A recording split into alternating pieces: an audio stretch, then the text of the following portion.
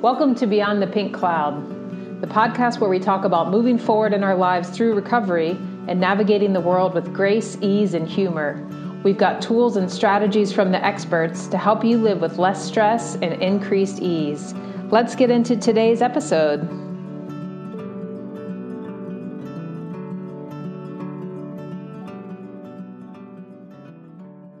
Thank you so much for being here and for supporting the podcast. It means a lot to me that you enjoy the show, that you like listening. We've got a great guest today. Carrie from New Minimalism will be joining me. And I wanted to air this episode today in light of everything that is happening with coronavirus and so much uncertainty, and a lot of people finding that they have more time in their homes, whether that's forced or because they've wanted to go ahead and just take a step back and try to do their part with containment. So in this episode, Carrie talks about, ways to be minimalistic and have a beautiful home, and the emotional attachment that we can have with our things and how to clear some of that out and do so in a loving way. So I thought this might be a nice time to go ahead and air this episode. And for all of you out there doing your part in staying home, and especially for all my fellow healthcare workers out there, I really want to let you all know that I'm thinking of you, and I appreciate you so much to taking the time to listen. And it means a lot to me that you get value from the podcast. If that's the case, please please subscribe, please tell your friends. I'd love to have this grow more, especially in this time where I'm one of those people who's at home more. So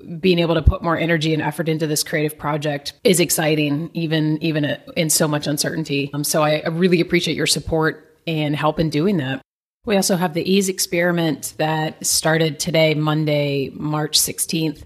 The replays of the videos will be up, so it's not too late to take part in the experiment. And what I want to say about that is I'm using this time, and I had the experiment set up previously, and right now I feel like it is so very important for all of us to learn as many tools as we can to be able to self-regulate our own systems and to be able to bring a sense of ease into our own bodies and into our own homes, and to become more the well-regulated ones.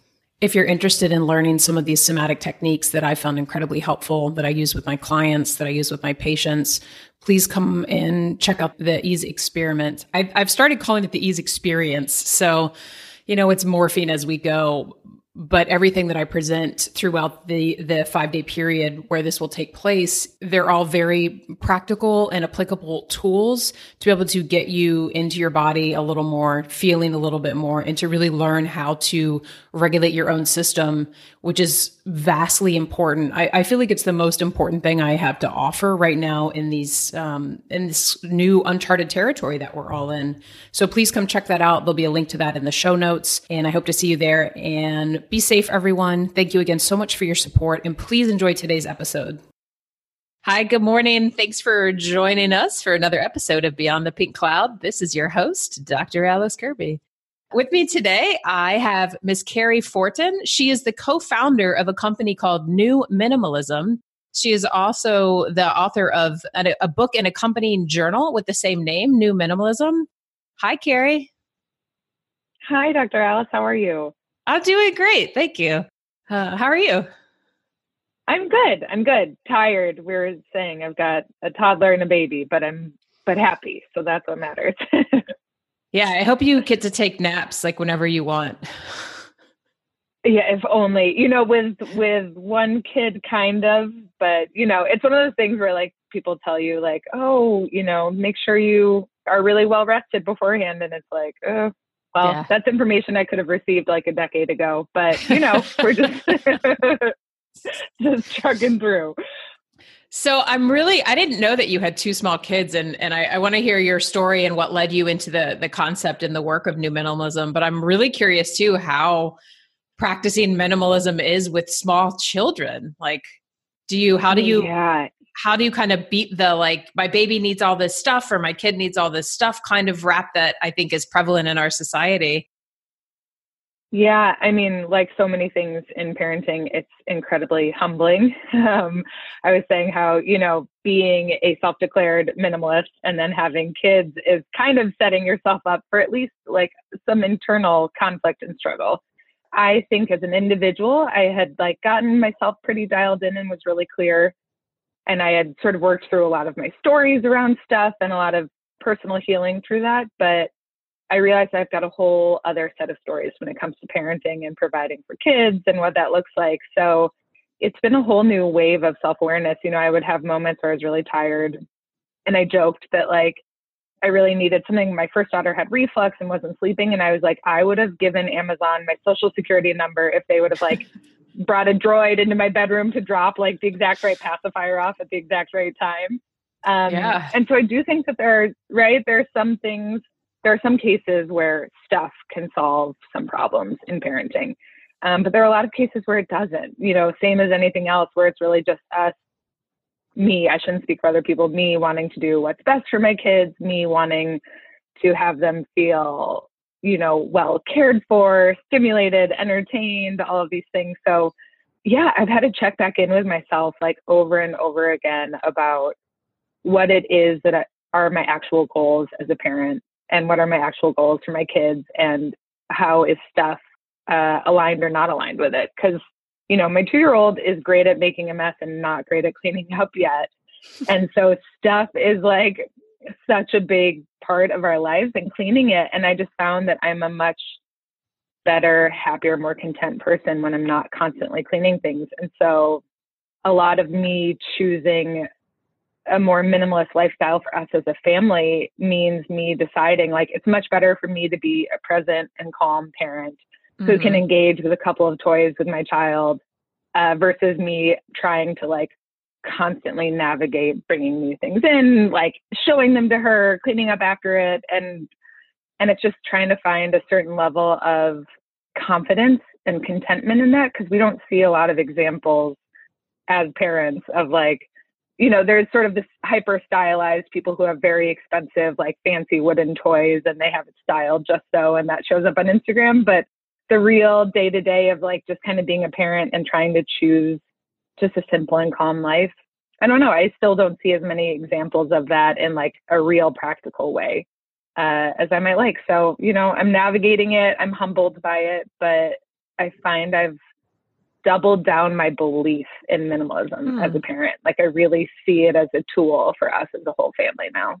That's wonderful. I feel like that would be a great, I don't know if you want to write another book, but like the idea of raising kids in a minimalistic way.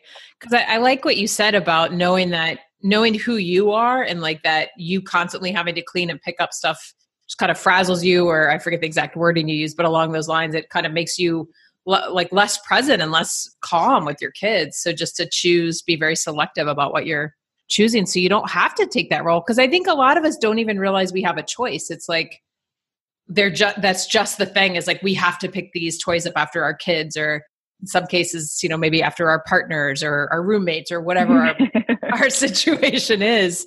And we don't even, it's like the idea of choice of like, oh no, I could just have way less stuff for my kid or my family or my household, and consciously create that. That's a good distinction. Yeah.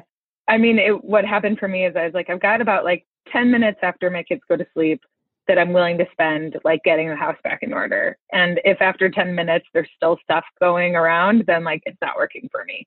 And so that's really nice. That's like picking up toys, picking up crayons, picking up, pieces of waffle that have gone like, I don't know, like it includes all of that. And for me, it was like, it's kind of arbitrary, but after that point, I'm like, I feel like a servant to my household and to my stuff versus our stuff serving us. And so that for me was like something I was really clear on. So at night when I'm tidying, if it gets to the point where I'm like, I'm over this, and there's still stuff out, then that's my tool to be like, okay, then there's too much here right now. Yeah, that's wise. I'm going to use that. I like that. So I'd love to hear a little bit about your backstory, Carrie, and how you built this company or co-founded this company, and what led you to minimalism. Yeah. So it's really interesting. And now it feels totally quintessential, but I was working a corporate job in San Francisco through the recession. And I was sort of there while people were getting laid off left and right, and the corporate culture just tanked, and it wasn't something I was sure I wanted to do anyways. What was your but really riding it out. What was your career field? Sorry to interrupt. I'm just curious.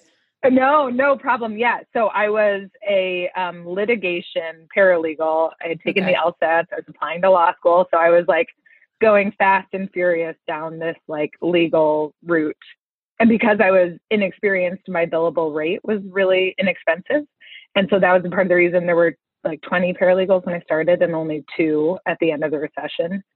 And me, because I was probably the cheapest and could get stuff done. But so it was just it was a really stressful, really toxic, really kind of sad place to be in, as I'm sure it was for a lot of people going through the downturn. You know, I heard all over the place, like, you're just so lucky to have a job. You're lucky, you know, you can keep paying down your student loans, you can pay for all of your bills, you know, you're staying afloat. And so you're lucky to have this. And I told myself that story for a couple of years. And then finally I was like, I just don't feel very lucky to be doing this. I feel really sad. I feel really unclear. I feel like the people around me and above me are living lives that I am not interested in following. And so all throughout this, you know, this was when like Guilt Group and Rue La La were a big thing. And I was shopping all of the time. You know, I felt like a real adult, you know, like I could go to Banana Republic and buy myself a belted trench coat and like be this corporate woman that I thought I would be. And so I really bought my way into this experience, you know, like lunches out, lattes many times a day just to get out of the office, you know, wearing these clothes that felt good. And so when I was thinking to myself, man, like if I don't want this job anymore, what are my bare minimum expenses? Like, what can I do? How can I make it through so I can do something I enjoy more with my day? And it became really clear that shopping and eating out were 2 huge drags that weren't necessary. And so for me, I was like, okay, well, I'm willing to do what I envision as a massive sacrifice, which is like to put shopping on hold, to even sell some of the stuff that I have, and to just pause on this until I can get myself back up and running again. And this was in 2010. And so I quit my job. I took on a whole series of other jobs. I stopped buying things. I stopped eating out. I like sold a bunch of my clothes on eBay. And I was astonished by how good I felt. Like in my mind, I was like, yeah, just this lightness. Like I was thinking to myself, like, this is a major sacrifice, but it's worth it to me because I want control of my days. And instead I was like, okay, this feels a little bit crazy because people aren't modeling this for me. I'm not familiar with this, but like, why do I feel so much better having less stuff? Why do you feel so much better consuming less stuff? Like, it was just purely a personal experience of like lightness and freedom and clarity. And when I got out of the habit of shopping, I stopped looking longingly at windows and in catalogs. You know, it was like this whole cycle of yearning that felt bottomless. Like instead of chasing it, I had just kind of like hopped off to the side. It's like on a treadmill when it's going too fast and you just like put your feet on both sides and it keeps running and you can just like stand still. Like that was sort of this clarity I felt. And I was like, okay, well, I don't really know what to make of this. So I'm just going to keep living my life. And then around this time, I went on a yoga retreat and got matched to carpool with the person who would end up becoming my business partner, Kyle. And she was going through a sort of similar but different personal journey. Her background was really in interior design and sustainable design. And as we got stuck in traffic, you know, driving from Northern California to Southern California, we got talking about this. And we both kind of looked at each other, you know, it's like testing it out, like on a first date or something, like, yeah, so I like don't really buy stuff and I'm kind of into it. And she's like, I don't buy stuff either. And I'm really into it. And we were both talking about how there just didn't feel to be one great examples of this. Like neither of us had grown up with any language of voluntary simplicity or minimalism. And then the people who were talking about it online during those days were all single men who lived out of backpacks. Right. And I was like, I was like an art history and psychology major. Like I like beautiful things. Yeah. I like softness. I don't want to be a traveling nomad. Like I'm in a relationship that I really enjoy. I have friends here. I have all these things that I really like. And from what I can tell, it's incompatible with like minimalism as we know it, but I don't feel like it has to be.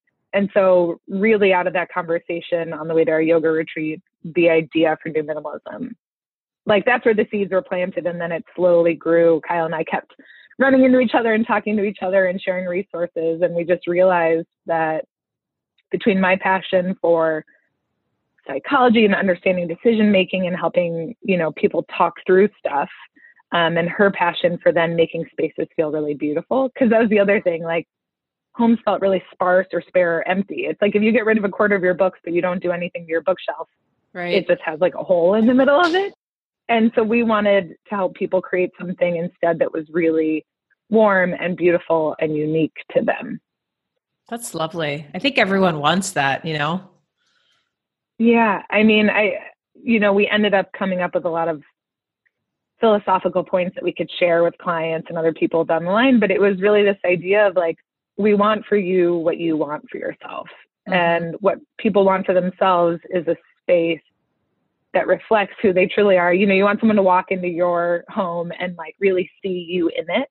And then a space that helps and supports you as you're becoming the person you want to be. Like, so if it's really important to you to practice your instrument at night, you know, instead of having like a huge TV in your room, if you've got like a beautiful stand and your guitar hanging on the wall, it's like both artwork and it's inspiring and it helps you craft and create this time for something that you really care about. And that's a tiny example, but that's really, we believe that when your insides match your outsides, it can feel really good and powerful. Yeah, I struggle with that a lot. I'm like, come to my house, please. Help me make my office It's so funny nicer. because when I can see in your video, I'm like, it's beautiful. You've got your plant, your mirror, your artwork, but it's very simple. So yeah. Thanks. I like the plants. That's definitely helpful. And so I love that you brought up, you have this background with psychology and understanding like some of the mental stuff that goes into holding on to things. Because I wanted to ask you about that. I was last night actually at a women's group and we had, we were playing games. It was really fun. And one of my friends was talking about how she's this big hoarder. And she's like, I have to move into a 2-bedroom apartment because I just have so much stuff. And I'm like, well, just get rid of some of your stuff. She's like, you don't understand. I was like, you're right. I probably don't. And so, and I mentioned, I was like, I'm going to do this interview tomorrow with Carrie, who's this new minimalism woman. So we were kind of collectively as a group wondering, what do you do? How do you help people, or how would you give advice for people to even just start like separating from the objects, like to decrease some of that emotional attachment? Yeah. I mean, so that's huge, right? That's 99% of our work. And I think it always starts first with self-compassion. Like stuff is really complicated. It tells, like I could walk into someone's house and be like, none of these pants are in your current size. Like these dishes don't look good and whatever. And just like objectively say, none of this stuff should be here. But that doesn't mean anything to the person who's living in it, right? It's like, those are the pants for the size that I will be when I lose the weight, or those were a gift from my grandmother, or like, that is what I wore the first time I met my partner. Mm-hmm. The stories that we have with stuff are so much deeper, I think, than we give ourselves permission for. Like it sounds superficial to say that about a bag or a plate or something, but there really is deep and meaningful stories and connections that we have tied to those objects. So I think it's first, like, just acknowledge that you're not wrong, you're not bad for getting to this place. We all have it.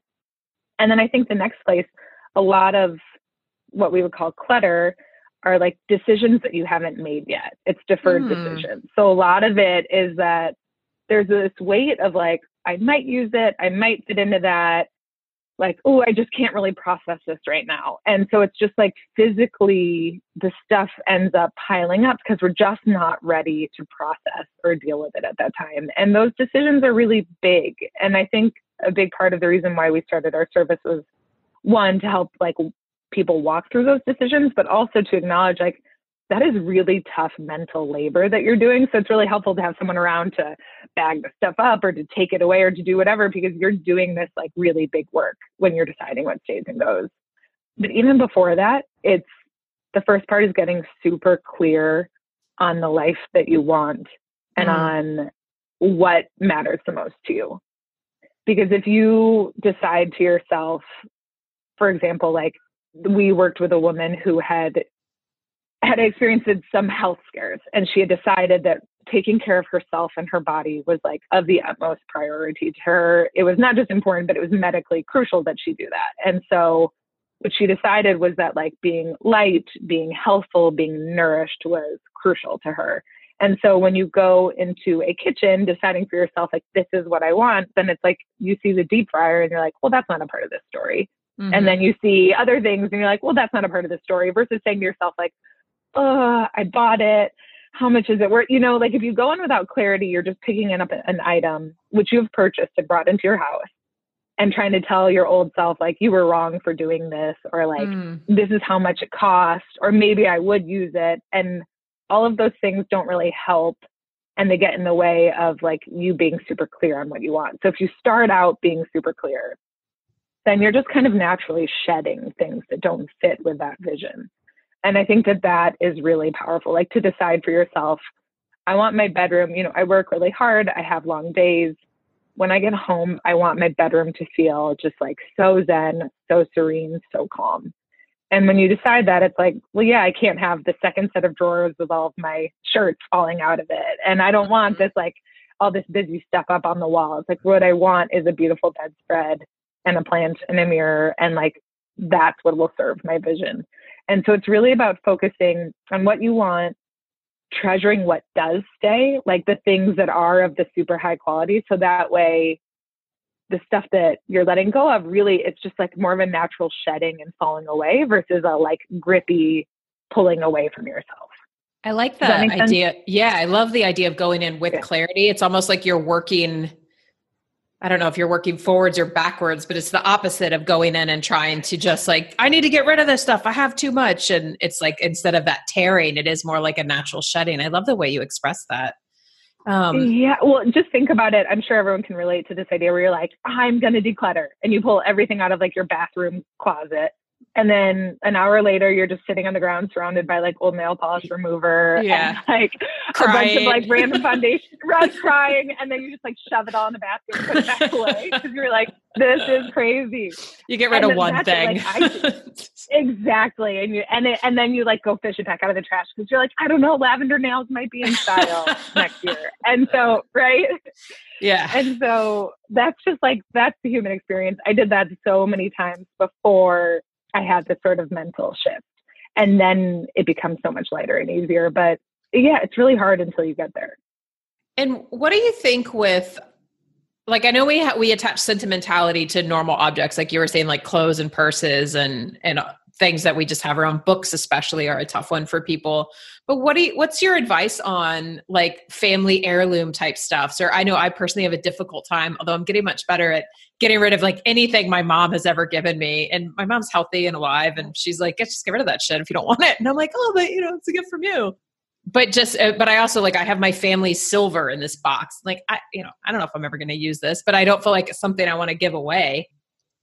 And just other things that have kind of been passed down through family generational stuff, things that take up space that we're not necessarily using, but that carry this sort of ancestral weight to them. Mm-hmm. I mean, that's huge. So one sort of meta step back is like through working with all of our clients, we ended up finding that there were like, we call them archetypes, like 4 main archetypes around how people relate to stuff. And so some people might. I just did a class on archetypes this past weekend too with Peter Levine, cool. like an SE masterclass. Oh, that's awesome. So I love that you just brought that up. Yes. Well, and so like we created, what we found was we would pose these questions and these ideas to people again and again. And then like sort of at lunch, we'd be like, you know what, this young single woman in her 20s actually really reminds me of that like older gentleman who we worked with last week. And they don't have anything in common outside of the way that they talk about their stuff or the way they're connecting to it. So like, let's try talking to her the way we talk to him. And so over like years of doing this, we arose at 4 archetypes, which really are like ways in which people tend to connect to things. And so the one that you're talking about, we would call connected, which is people who really value relationships, experiences, memories. And so there tend to be great friends, great daughters, great sisters, people who will send the gift, who will hold on to the card, who will throw your baby shower, who will do all these things. And then sort of we call it like the shadow side of that is really feeling like the love that you have for these people in these relationships is almost like imbued in these items. And so they become so important that you're like, I'm not going to throw away my mom when you're saying like, I'm not going to throw away the stuff my mom gave me. And so part of it, and I would encourage people, we've got some information online. It's in our book, which is available at libraries. Like you don't have to buy it, but just check it out. Cause I think it's really helpful to go in knowing which one of those you connect the most to. So that way you have that. Like another one might be people who find use in a lot of things, who really value, like whoever has all the extra cords under their bed, who's like, you know, I might end up using this, or light bulbs or tools, or like, you know, they pull a bunch of nails out of something. They're like, well, I'm going to hold on to these nails because they're perfectly good and I might use them someday. Got it. And so part of it, right, is going into it, like understanding, one, that's totally normal, really common. Two, like those things are going to come up for you. So when you catch yourself entering that space, you can sort of like stop the cycle from going and just kind of catch yourself in it. It's like a mini mindfulness, like, you know, just notice that those thoughts are arising and that that's normal.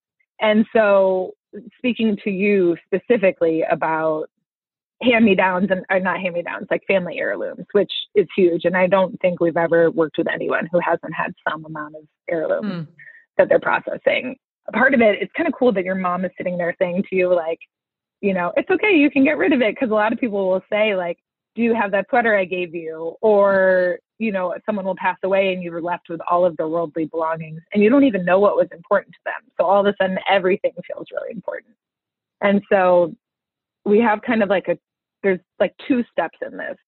The first is letting one stand for many, or like choosing a certain thing that really gets at the essence of the person who you care about and the relationship or the experience that you had. So like, for example, we had this one really beautiful woman who we worked with in San Francisco who had lost her grandmother, who had really raised her and was just sort of this pillar in her family and in her community and someone she looked up to so much. So she had an entire closet stuffed full of her grandmother's things.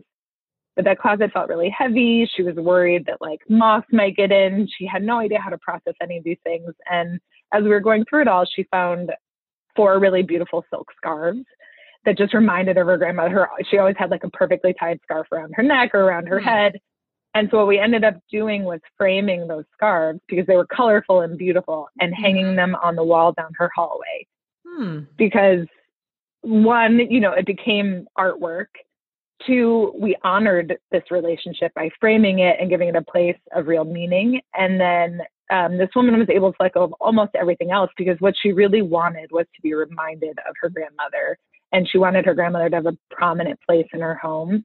And so that was like, it was just, it solved all of these things at once. It's like, she wanted artwork. She wanted to remember her grandmother. She needed space in her closet for a partner to move in. Like all of these things sort of coincided.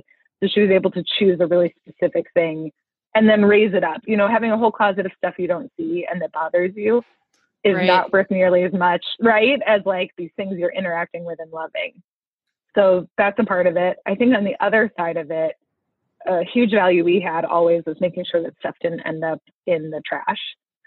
Just like honoring the stuff itself. And so we connected to 14 different organizations in the Bay just to make sure that stuff that people were letting go of could go to somebody else. And that was just an environmental drive to begin with, but it ended up being that the sensation of being generous taps into a whole different part of your psyche. Like we would have people who would have boxes of pens and paper clips and whatever and say they might need it. And we'd say, you know, we've got this Head Start preschool down the street who are just, these kids are just dying for, you know, markers and crayons and paper. And people are like, oh my gosh, take all of it. Take like all these things I thought I wanted, take everything in here. Like, please give it to these kids. That's what I want. And so part of being generous is like, it pulls you out of a fear-based place.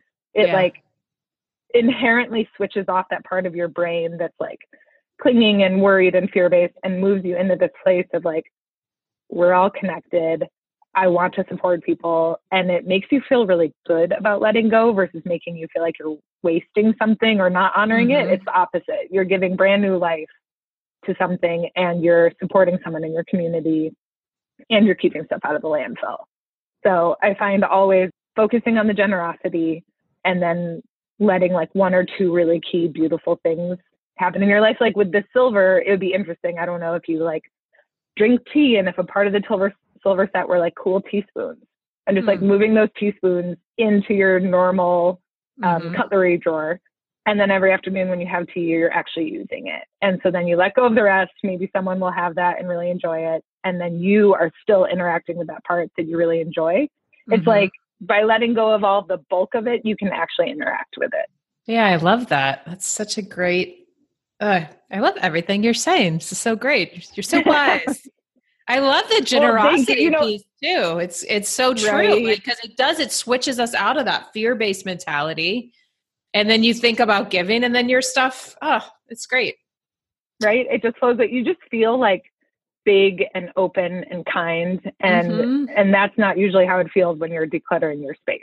So no, it doesn't. And I love the whole shift of, just moving away from this. Like I have to rip stuff away and I was bad and I'm wrong for having these things, just to like, no, I can have compassion for myself and be, being more in the spirit of giving and generosity and creating a vision for myself. I love all of that combined. It's beautiful. Do you personally find, I'm curious if having less physical attachment in your life has made it easier to have less like emotional attachments, or if you find that your sense of emotional attachments have changed at all with having less physical attachments? That is a really good question. I'm like, we could talk to my therapist about this and see what she thinks. But I think the honest truth for me personally is that I tend easily towards anxiety and overwhelm. And we had a client once who described visual like clutter as almost like a bunch of radios tuned to different stations. Like it's just noise. Like it literally is just noise. And I find that I'm really sensitive to space in that way. And so it feels like a lot of noise and overwhelm to me. So I find that when I have less stuff, I'm opened up more. Like it's almost like the inverse. It's like the less room the space takes up, the more room or the more space I have to, be present with my kids, with my friends, with my partner. I do find that the tools for letting go of stuff are really useful in relationships. I've found that like, if I don't have a healthy relationship, I have like the language and the understanding around letting go, saying like, that's not serving me. I wish this person well, it's just not for me anymore. Or like, I've sort of grown through this. And so I think that is really beneficial. But I think for me, more than anything, it's the absence of like the anxiety and the noise and the clinginess that an overwhelm of stuff can create for me. Does that make sense? Definitely. Yeah. I feel the same way with too much stuff. It does feel like noise. That's why I like things relatively simple, some art, some green. That's good. You know, it calms me down, and I completely relate. And I like what you said about like having less stuff actually helps you to open up. I think that's a beautiful way to look at it, is it's actually expansive when there's fewer things in the external environment. It allows your internal environment to shift and expand and to kind of settle a little bit more. Yeah. I mean, I think on a really basic level, something we ran into with a ton of our clients was like not feeling a lot of pride in your space. And so therefore not really wanting to share it with people, whether you don't want to host or you don't want a potential boyfriend or girlfriend to like look in your closet, or whatever it is, versus having a space that you feel really comfortable in and proud of. You can just flow through it differently.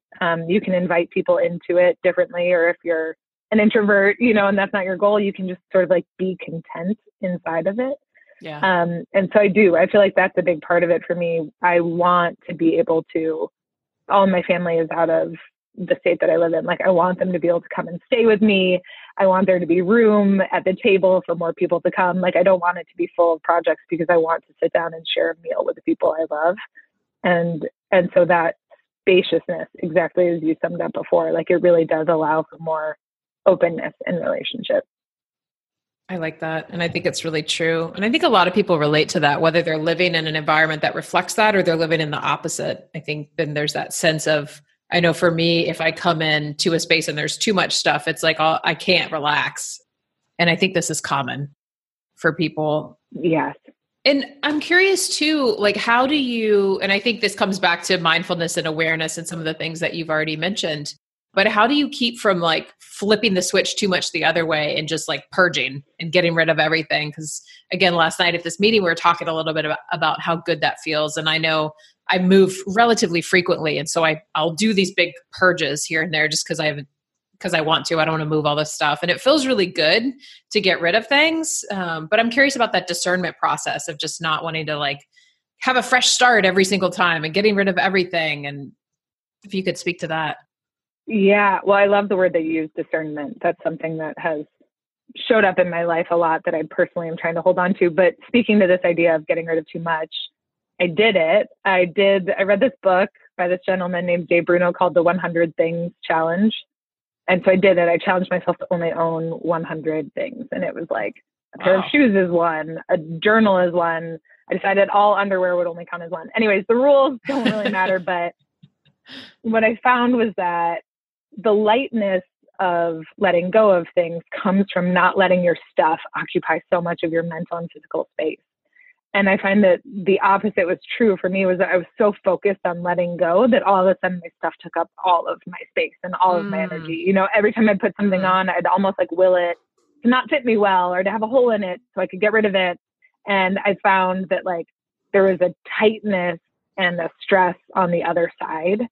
In some ways, I'm grateful that I had that experiment because I do think we spend in general, like, and I don't know exactly who your audience is, but assuming that we are women in the Western world who generally have like easy access to a lot of things and are struggling with having more than what we need, that many of us don't necessarily hit the other point. Like, I feel like I spent the first 25 years of my life in excess. I spent about 6 weeks and way not enough. And that was enough for me to like recalibrate and kind of find the middle. But that's where I think like these tools, this idea of like counting or anything that you're doing, which is making you spend a lot of time and mental energy on like focusing on exactly what you do have. I feel like that doesn't go with the spirit of like lightness and freedom, which is actually the goal. I think a part of it also is that once you start to feel yourself hitting like the good sort of space, and of course, you know, stuff still comes into our lives. It's kind of like an ideal way with digestion. You know, like you want enough food coming in and you also want enough going out. Like you don't want too much coming in and you don't want not enough going out or vice versa. And so the goal is really to get into like habits and routines of like, as things come in, things can also move out. So typically it involves like one big decluttering to get to sort of a good, healthy feeling place. And then having tools like having the bag by the door. So that way, as you like put on that dress for the second time and it just still doesn't fit and you just like, you just drop it in the bag. And then when you're on your way to do your errands, like next week, you can donate it. And so having like the stuff leaving your life, just be a casual part of it, I think is really helpful. And then I think too, noticing like if you feel really, when you get to a place that feels good and you're honoring and respecting your stuff, ideally things come in and stay for a longer period of time. You know, it's like the investing in fewer, better things. Yeah. So if you're still shopping at Forever 21, you are going to constantly be needing to let go of stuff. You know, you're going to be constantly needing to purge because the stuff is coming in, it doesn't hold up and it has to go out. Whereas if you're taking the time to really like slow your experience of consumption, I find things enter more slowly. They can leave more gradually, and you can like kind of find yourself settling into a really healthy groove that works for you. Mm-hmm. When you go to like buy something, what's your process of, I know you mentioned before about having things that you're aligned with. Do you go with your gut feeling? What's a way to know? Like I have a friend who will say like, well, don't buy it unless you really love it. And it's hard to know sometimes, like like sometimes you know, and sometimes maybe you like it a lot, but you're not sure if you love it. I don't know if you have a particular process of discernment for the things that you do invite into your space. Yeah. So it varies depending on if it's like something like clothing versus like a new pan or something. I tend to be something of a researcher. You know, I try to make sure that stuff is where I can made ethically, you know, made by people who are being paid well, who are working in safe environments, that the materials are like good for the world. I try to have that be my sort of baseline around consumption. And then with other things, a big learning for me was that I can appreciate an item without owning it. Mm. Like I was in LA with my mom and sisters recently, and we were walking down Abbot Kinney, and I walked into these like beautiful home stores, and I just saw linens and tablecloths and pillows and all of these things. And I just thought, these are all so beautiful. And my old reaction would be like, I want it. I want to have it. I want it in my home. It's beautiful. I need it. And instead I was like, these are beautiful. Like, what beautiful items. I have pillowcases. I have napkins. Like I'm sort of good there. Mm-hmm. So I think a big step for me is like knowing I can appreciate stuff without owning it. And then I find too, when I'm in like a really healthy place, I don't like shop for recreation. I shop intentionally. Mm-hmm. And so I might say to myself, you know, like when I moved from San Francisco and I now live in Boise, Idaho. And so I went from having essentially one very mild season to having 4 seasons. And I was like, I actually need sweaters. Like Yeah. I am cold. I need this in my life. And so what I tried to do was just to really slowly purchase one item, make sure it fits, make sure I love it. Like my sort of goal is for any new item I bring in to be my favorite. And a part of that is like when something's new, it's right. When something's new, it's really exciting, but I'm like, I want, when I put it on, like, I want this to be, if I were to pack and go somewhere, if I were to go out to dinner, if I were to do something, like, I want this thing that I buy to be the one thing that I want to wear. Cause then I know it's like at the very top of its game. I like So that. yeah, that's what I try to do is, and then a part of it too is like shopping less. So on the occasion when you want something, you can invest in it, because really beautiful items that are thoughtfully made can be expensive. Definitely. And I know there's so much privilege inherent in all of this conversation around minimalism, around having too much, around investing in fewer, better. It's like, I always feel like I want a huge asterisk by all of this, which is like, everybody be safe, take care of yourself, do the best you can. And if you have so much privilege that you have too much, then we can start to talk about this. Yeah, I'm glad you said that.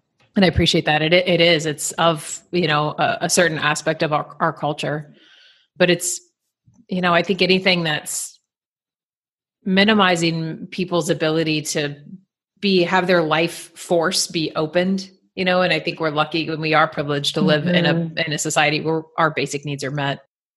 And to acknowledge too, that because they're met, there's still this, I think a lot of this shrinking of life force with anxiety and stuff and stress and addiction. And so conversations like this, I think, are really beneficial to just let people know there's other ways to be in the world. Yeah. I guess I speak about privilege not to say that pain around stuff isn't real, because it is still incredibly real. And it can be, I mean, you talk about shrinking of life force. I love that language. Like to walk into somebody's space, some of our client spaces, you know, it's really vulnerable because they're saying like, I'm not proud of my space or I don't love it. And to see the way people's bodies truly, you know, like the shoulders come forward, the head goes down, like really the way that like you can just feel their energy and you can see it in their body language, that when they're in a place that's not opening them, that's not supporting them, that's not like really harnessing that life force and moving it in the direction they want. It's not just heavy. It's hard. It's sad. Like it's a big and honest and real problem, no matter how we couch it. Yeah, definitely. And I really appreciate the work you're doing. And I really appreciate you coming on to share some of your thought processes behind what you're doing and some of the psychological things that go into it. Cause I know it's really a big deal for a lot of people. And as we're wrapping up, I just want to give you a platform to talk about any ongoing projects you have, or how people can find you if they'd like to hear more or learn more about what you're doing, or hire you, or how you work, anything like that, if you'd like to share. Yeah. Well, something that you mentioned at the beginning that I'm really proud of is our book that came out about 1.5 years ago. And then we got a chance to write an accompanying journal. So if you go on to Amazon or to any local booksellers and just write in New Minimalism, we're purchased by a lot of libraries, which is something I'm like super duper proud of, because that's a big part of it for us, you know, is like, you don't have to own it. You can borrow it and enjoy it. But I think that getting clear, like if someone wants to do this work, getting clear on your archetype, you know, we have a lot of tools for helping you get clear on what you're trying to create and have that vision be really honed in. As well as step-by-step instructions on how to declutter. So if this is like a real process that someone wants to work through, I really recommend that book. I love that. We're on Instagram, New Minimalism, and our website, newminimalism.com. We've got a quarterly newsletter that comes out. So Try very hard not to spam people, but it's available with all of our new writings, tools that we have, resources that we like to share. That's great. Thank you so much. And then, I'll put all those links in the show notes too, so people have access to them. All right, Carrie, I'm sorry. Thank you so much for coming on today. Don't worry about it. It was really nice talking with you. I appreciate the questions that you asked, and I hope that this was helpful to your audience. Definitely.